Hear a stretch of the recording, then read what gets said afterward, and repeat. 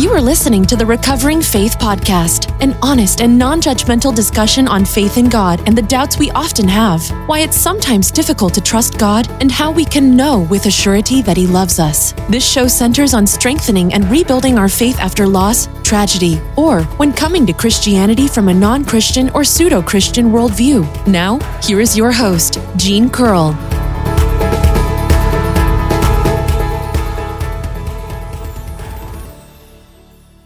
Hello again, and thanks for joining us here at the Recovering Faith Podcast. Today's topic is about taking up your cross. And as Christians, most of us say that we are willing to bear our crosses, but I think most of us say that without putting much thought into it and what it really means to do so. When we realize just what taking up our individual cross means, our attitudes often change. The cross we are asked to bear is not typically what we wish it was or think it should be. We often want to pick the cross that is the lightest to carry and the one that offers the least amount of suffering when we are on it.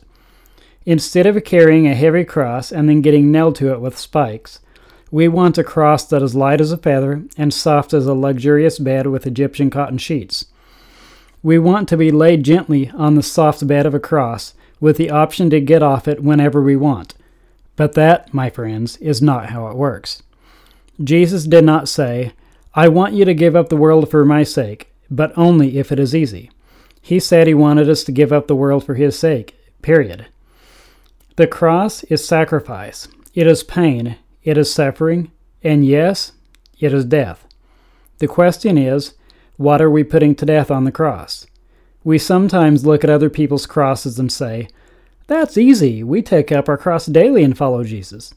But it makes no sense to nail something to the cross that is already dead. If a person who never drinks is nailing alcohol to the cross, then they are wasting their time and allowing the real criminal to run free and rule his or her life. We don't all have the same cross, and our crosses are often not even similar.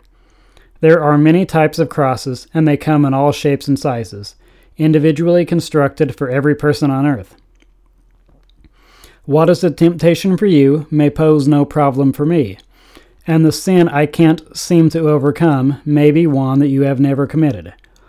I don't have an alcohol or chemical dependency, so I can't say that I am taking up my cross by not having a drink or shooting up.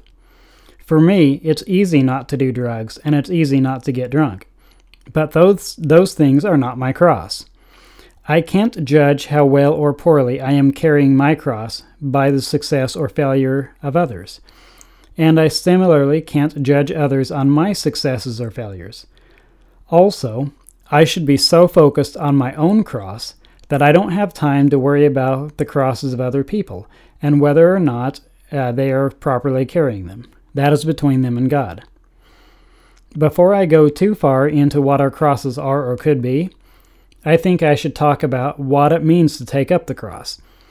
There is a lot of talk in Christianity of taking up the cross, which is one of the many terms in Christianese that is often thrown around, and like most words and terms, is commonly misused. I hear people say that they are taking up their cross by not eating dessert, and I hear them say they are taking up their cross when they have to work on a weekend, etc.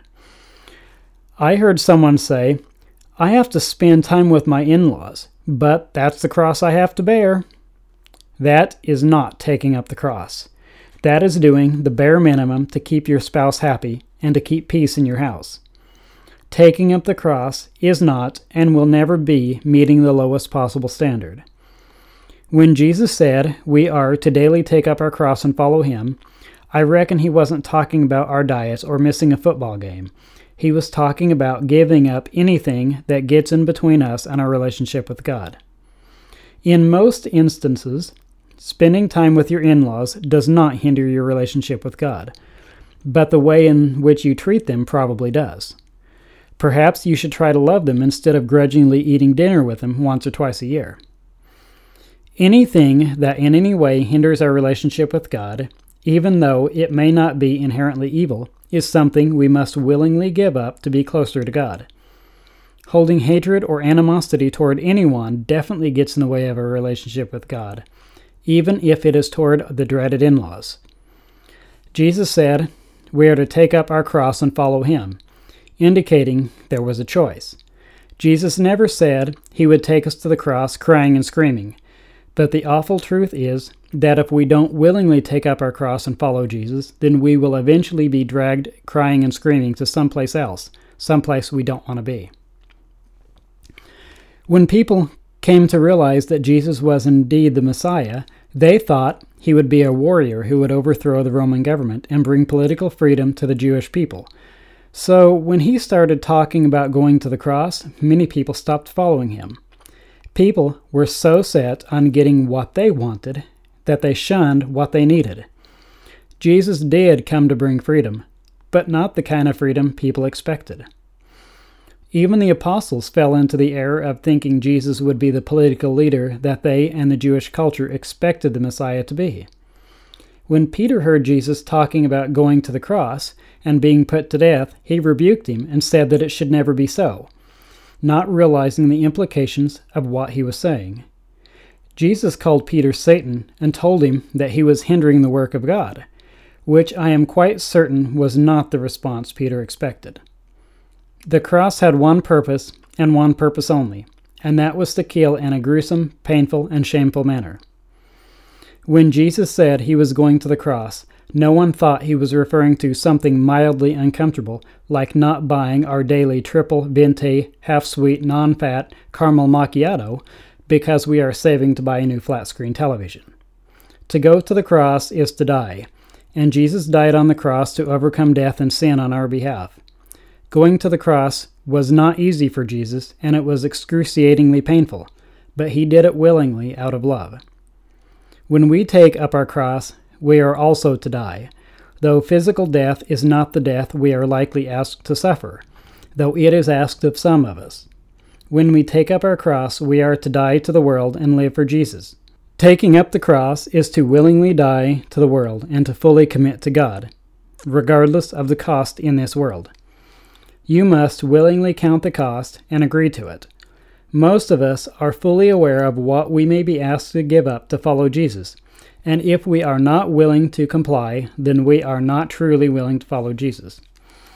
I'm not judging people who are struggling to give up a sin or a bad habit, and I'm sure you judge yourself enough for the both of us. But those who have decided that they are not ready to give up whatever it is they have been asked to give up are saying that they are not ready to fully follow Jesus, even if they don't realize that that is what they are saying. When the rich young ruler came to Jesus and asked him what he must do to inherit eternal life, and Jesus told him to sell all he had and give it to the poor, a lot of people misinterpret that to mean that serving the poor is extremely important, or that it was meant to illustrate the evils of money and wealth. And while those are important themes, that was not the point of Jesus asking him to give up his wealth.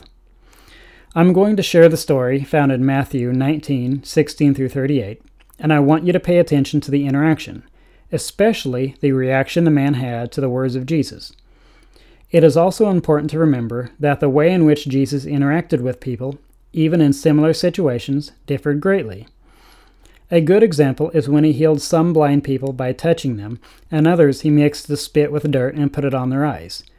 Jesus always knew the best way to handle the situation, and he always handled the situation accordingly. Just then, a man came up to Jesus and asked, "Teacher, what good thing must I do to get eternal life?" Largely because of the teachings of the Jewish leaders at the time, this man thought it was some culmination or special combination of good works that would earn him his place in heaven. And here and throughout the Bible, we learn that we can't earn heaven and only Jesus can get us there. "Why do you ask me what is good?" Jesus replied. "There is only one who is good. If you want to enter life, keep the commandments."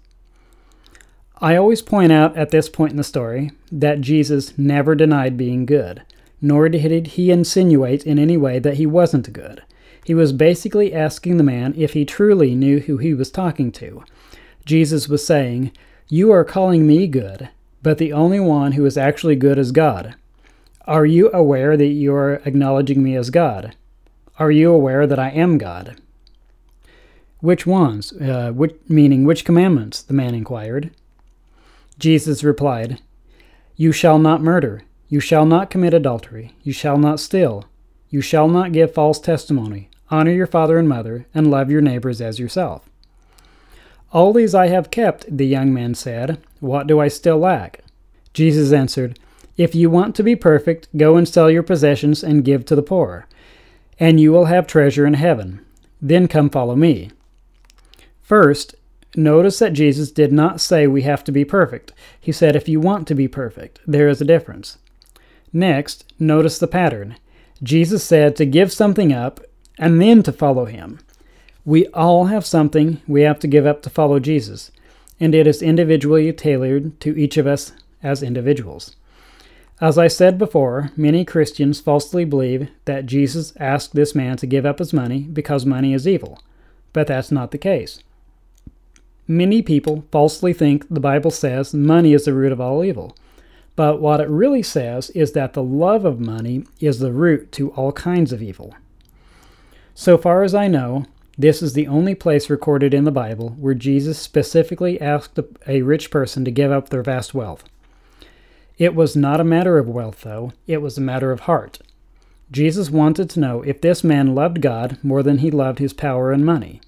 Just like Jesus later wanted to know that Peter loved him more than he loved fishing, and that he was willing to give up his simple and comfortable life for a life of peril spreading the word of God.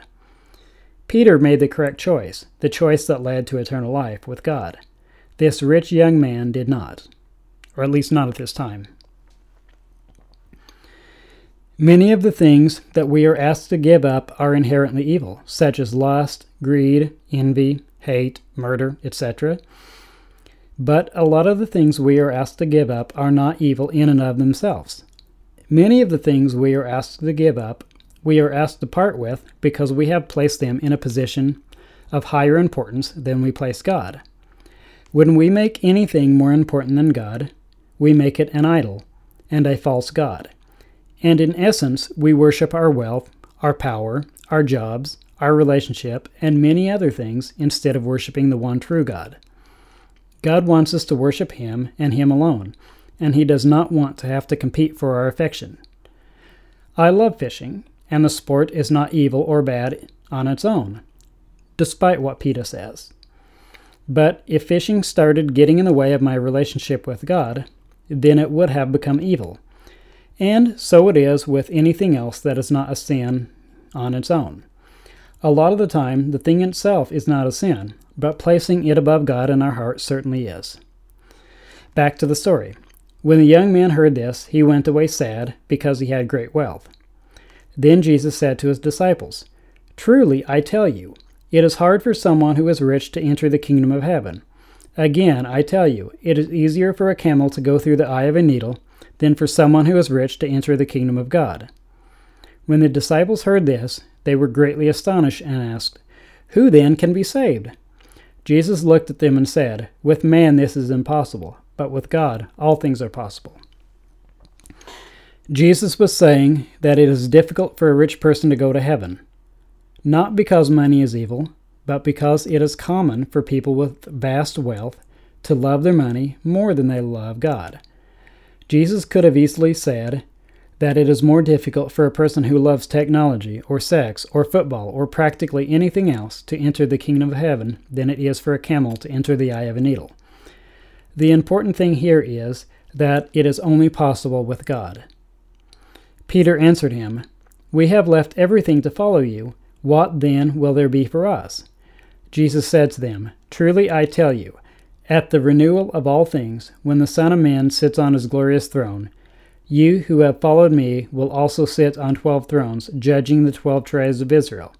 And everyone who has left houses, or brothers, or sisters, or father, or mother, or wife, or children, or fields, for my sake, will receive 100 times as much, and will inherit eternal life." Jesus was teaching that it may be difficult to give up whatever it is that is keeping us from following Him, but that what we gain from giving it up to follow Him is far greater than the loss of whatever it was we gave up. It is like what Jesus said about giving up things that cause you to sin, and that if you have an eye or a hand that causes you to sin, then it is far better to go to heaven blind or maimed than it is to go to hell with your eye and your hand. Anything that keeps a person from following God is something he or she must give up, and I do mean anything, and so does God. If your hand or your foot causes you to stumble, Jesus said, cut it off and throw it away. It is better for you to enter life maimed or crippled than to have 2 hands or 2 feet and be thrown into eternal fire. And if your eye causes you to stumble, gouge it out and throw it away. It is better for you to enter life with 1 eye than to have 2 eyes and be thrown into the fire of hell. Matthew 18:8-9. Paul said that we are not just to part with our sins and the things that keep us from God. He said that we are to put them to death. Put to death, therefore, whatever belongs to your earthly nature, sexual immorality, impurity, lust, evil desires, and greed, which is idolatry. Because of these, the wrath of God is coming. You used to walk in these ways, in the life you once lived, but now you must also rid yourself of all such things as these: anger, rage, malice, slander, and filthy language from your lips. Do not lie to each other, since you have taken off your old self with its practices and have put on the new self, which is being renewed in knowledge in the image of its Creator. Colossians 3:5-10. It is not just our sin we must put to death, but also our own ideas, plans, ambitions, desires, and anything else that hinders us from having a strong relationship with God. Nothing on this earth, regardless of how much we want it or think we need it, regardless of how much pleasure it brings, nothing is worth keeping us from a life and eternity with God. Nothing. Jesus said that no one who says they are following him but looks back longingly at his or her old life is fit for the kingdom of heaven. And that is why Lot's wife was turned to salt when she looked back at Sodom. She wasn't ready to give up that life, and she could not leave without at least one last look. Some of us, or should I say many of us, who are trying to give up a sin are just not ready to part with it and say, we will give it up starting tomorrow, or I want to do it just one last time, just to get it out of my system. For the record, though, further indulging in something does the exact opposite of getting it out of your system. Doing something to get it out of your system makes about as much sense as pouring water in your gas tank while trying to get all the water out of the gas lines. It is an exercise in futility. As they were walking along the road, a man said to him, I will follow you wherever you go. Jesus replied, Foxes have dens and birds have nests, but the Son of Man has no place to lay his head. He said to another, Follow me. But he replied, Lord, first let me go and bury my father. Jesus said to him, Let the dead bury their own dead, but you go and proclaim the kingdom of God. Still another said, I will follow you, Lord, but first let me go back and say goodbye to my family. Jesus replied, No one who puts his hand to the plow and looks back is fit for service in the kingdom of God. Luke 9:57-62. Taking up your cross does not necessarily mean to suffer, but there is often suffering involved. Taking up the cross was not meant to be easy. Taking up the cross is death, not a stroll in the park. If we have to give up things that are important to us for the sake of the kingdom, it very well could be painful. Nothing in life comes without a cost, regardless of what society tries to tell you. Jesus paid the entire price for our salvation, and we can't earn it by our works. But in order to accept what he did on our behalf, we have to give up the world. Thinking that we are going to be saved by grace while living for the world is like wanting to be rescued from a house fire, but refusing to give the firefighter the key to the lock that you used to chain yourself to the house. Yes, you can be saved, but you must let go of what is killing you. If we don't kill our sins, they will kill us. Jesus told us that we must be willing to leave everything without looking back. It will be just like this on the day the Son of Man is revealed, Jesus said, that on that day no one who was on the housetop with possessions inside should go down to get them. Likewise, no one in the field should go back for anything. Remember Lot's wife. Whoever tries to keep their life will lose it, and whoever loses their life will preserve it. I tell you, On that night, 2 people will be in one bed. One will be taken and the other left. 2 women will be grinding grain together. One will be taken and the other left. Luke 17:30-33. The reason one woman grinding grain was taken and the other left is because the one taken was ready. And the reason the one person in bed was taken and the other left was because the one taken was ready. As John the Baptist proclaimed, the kingdom of heaven is at hand. As anyone who knows me personally or has listened to this podcast or read my blog for any length of time knows, I drove a bus for a lot of years. And in all those years I drove a bus, I can't count the number of people I left behind because they were not ready when it was time for the bus to depart. I had a schedule to keep, and I could not make everyone else late to accommodate the people who could not get their stuff together. On several occasions, I pulled out of the parking lot or bus stop or bus station with people chasing the bus, but I was given strict orders not to wait for anyone. An eternity with God is the bus we want to be on, and death can be looked at as the driver who refuses to wait or go on our schedule. No one is promised tomorrow, so it is important to be ready today. If we say we are not ready to give up whatever it is that is keeping us from God, and that we will do it tomorrow, it may work out for us, or there may be no tomorrow. It's just not worth the risk. Anything that keeps you from following Jesus is something you need to give up. And don't just get rid of it, murder it violently. As we learned from Saul, when he was commanded to kill the Ammonites but failed to do so, if you don't completely get rid of things that are hindering your relationship with God, they will most definitely cause problems later. C.S. Lewis, widely considered to be one of the greatest Christian writers of all time, said that each of us has our favorite sin, and some people are not willing to part with their favorite sin for all of heaven. And I'm fairly certain that quote came from The Great Divorce. There is always a cost for following Jesus, but the cost is always worth it. Everything in the world minus Jesus is nothing, while Jesus minus everything else is still everything. Ask yourself if you would still follow Jesus if you knew the worldly cost. Would you still follow Jesus if you knew doing so would cost you your job? What about your retirement? Would you still follow Jesus if you knew it would cost you a relationship, a marriage, or even children? Would you still follow Jesus if you knew it would cost you your very life? Not many of us in the United States will ever have to give our physical lives for the sake of the kingdom, but it is a real threat in other parts of the world.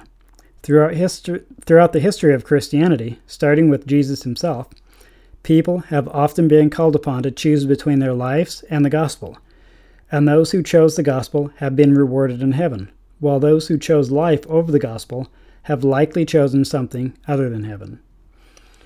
Most of us will never be asked to die for the cause of the gospel, but we are definitely asked to give up aspects of our lives to put our lives in line with the gospel, and sometimes those changes take great courage and sacrifice on our parts. Some people who know the truth of the gospel are unwilling to part with family traditions that are not compatible with the gospel because they are afraid of losing family or friends, but it profits nothing to gain the world and lose your soul. We might not be asked to die physically, but separating ourselves from friends or family who prevent us from living the gospel can be a painful thing, and can even be more difficult and more painful than dying. When an addict gives his or her life to God, and gives up the drugs and alcohol, he or she usually has to completely cut ties with their old life and all associates who may lead them back down the rabbit hole of addiction. The addict may still love those old friends and acquaintances, but if they keep him or her from sobriety and from living a life for God, then those ties must be cut.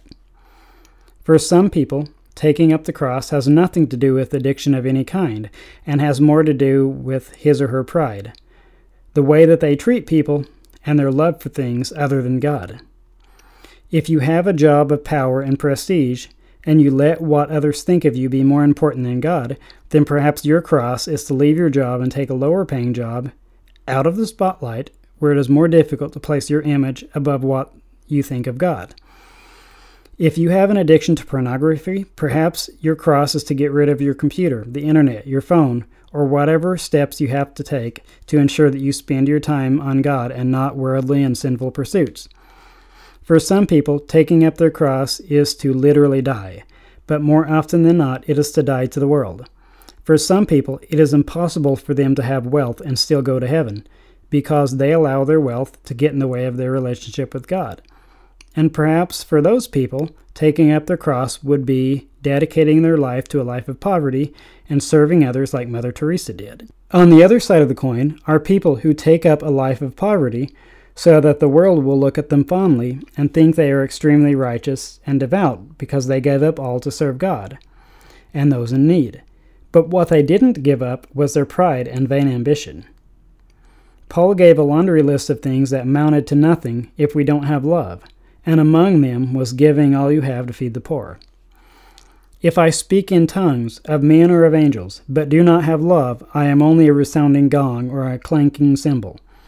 If I have the gift of prophecy, and can fathom all mysteries and all knowledge, and if I have a faith that can move mountains, but do not have love, I am nothing. If I give all I possess to the poor, and give over my body to hardship that I may boast, but do not have love, I gain nothing. Love is patient, love is kind. It does not envy, it does not boast, it is not proud. It does not dishonor others. It is not self-seeking. It is not easily angered. It keeps no record of wrongs. Love does not delight in evil, but rejoices in the truth. It always protects, always trusts, always hopes, always preserves. Love never fails. But where there are prophecies, they will cease. Where there are tongues, they will be stilled. Where there is knowledge, it will pass away. For we know in part, and we prophesy in part. But when the completeness comes, what is in part disappears. When I was a child, I talked as a child, I thought as a child, I reasoned like a child. But when I became a man, I put off the ways of childhood behind me. For now we see only a reflection as in a mirror. Then we shall see face to face.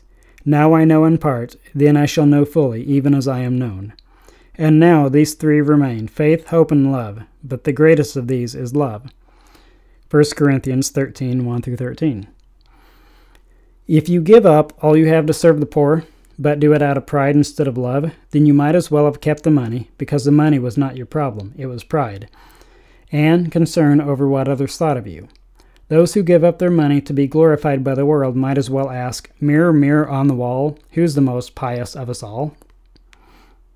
The thing some people need to take to the cross is anger, and issues such as anger often require the help from others, such as a therapist, to overcome. Seeking out the help of others often requires the person to nail another thing to the cross. Again, his or her pride. Sometimes we are afraid to take our sins and nail them to the cross. We are afraid of the process of overcoming our sins and dedicating our life to God because we know it will not be pleasant or easy. When I was a boy, like most boys, I was always climbing trees, digging holes, and doing other rambunctious things that often led to injury, and I was almost constantly acquiring some new self-inflicted injury. One time, I was playing in an old barn and severely cut my hand on a broken piece of weathered wood, leaving splinters in the wound. The cut hurt, and the splinters within the cut hurt even more. But I hid the injury from my mother because, while I knew she would make it better, I knew the process she would use to fix the injury would hurt more than the injury itself. I hid the injury for several hours before I finally accepted defeat and asked my mother for help. If my mother had discovered the injury on her own, she would have forced help upon me. God, however, is not that way and will not help us without our consent. When I told my mother about the injury, she scolded me for waiting so long and told me that it could have gotten infected and caused me to lose my hand or to die from some illness. When my mother started the process of repairing the damage that I caused, I winced in anticipation of the increased pain, because my mother's approach to first aid had all the tenderness of an angry bull that got locked in an antique shop full of glass trinkets. Don't get me wrong, my mother was not intentionally causing pain when she fixed an injury. She was just doing the first aid in the quickest and most effective manner she knew, which just happened to be the painful way. See, my mother cared more about preventing infection and starting the mending process than she did about the temporary pain caused by the process. My mother pulled off the blood-soaked cloth on my hand, which the dried blood had firmly attached to my tender, injured flesh.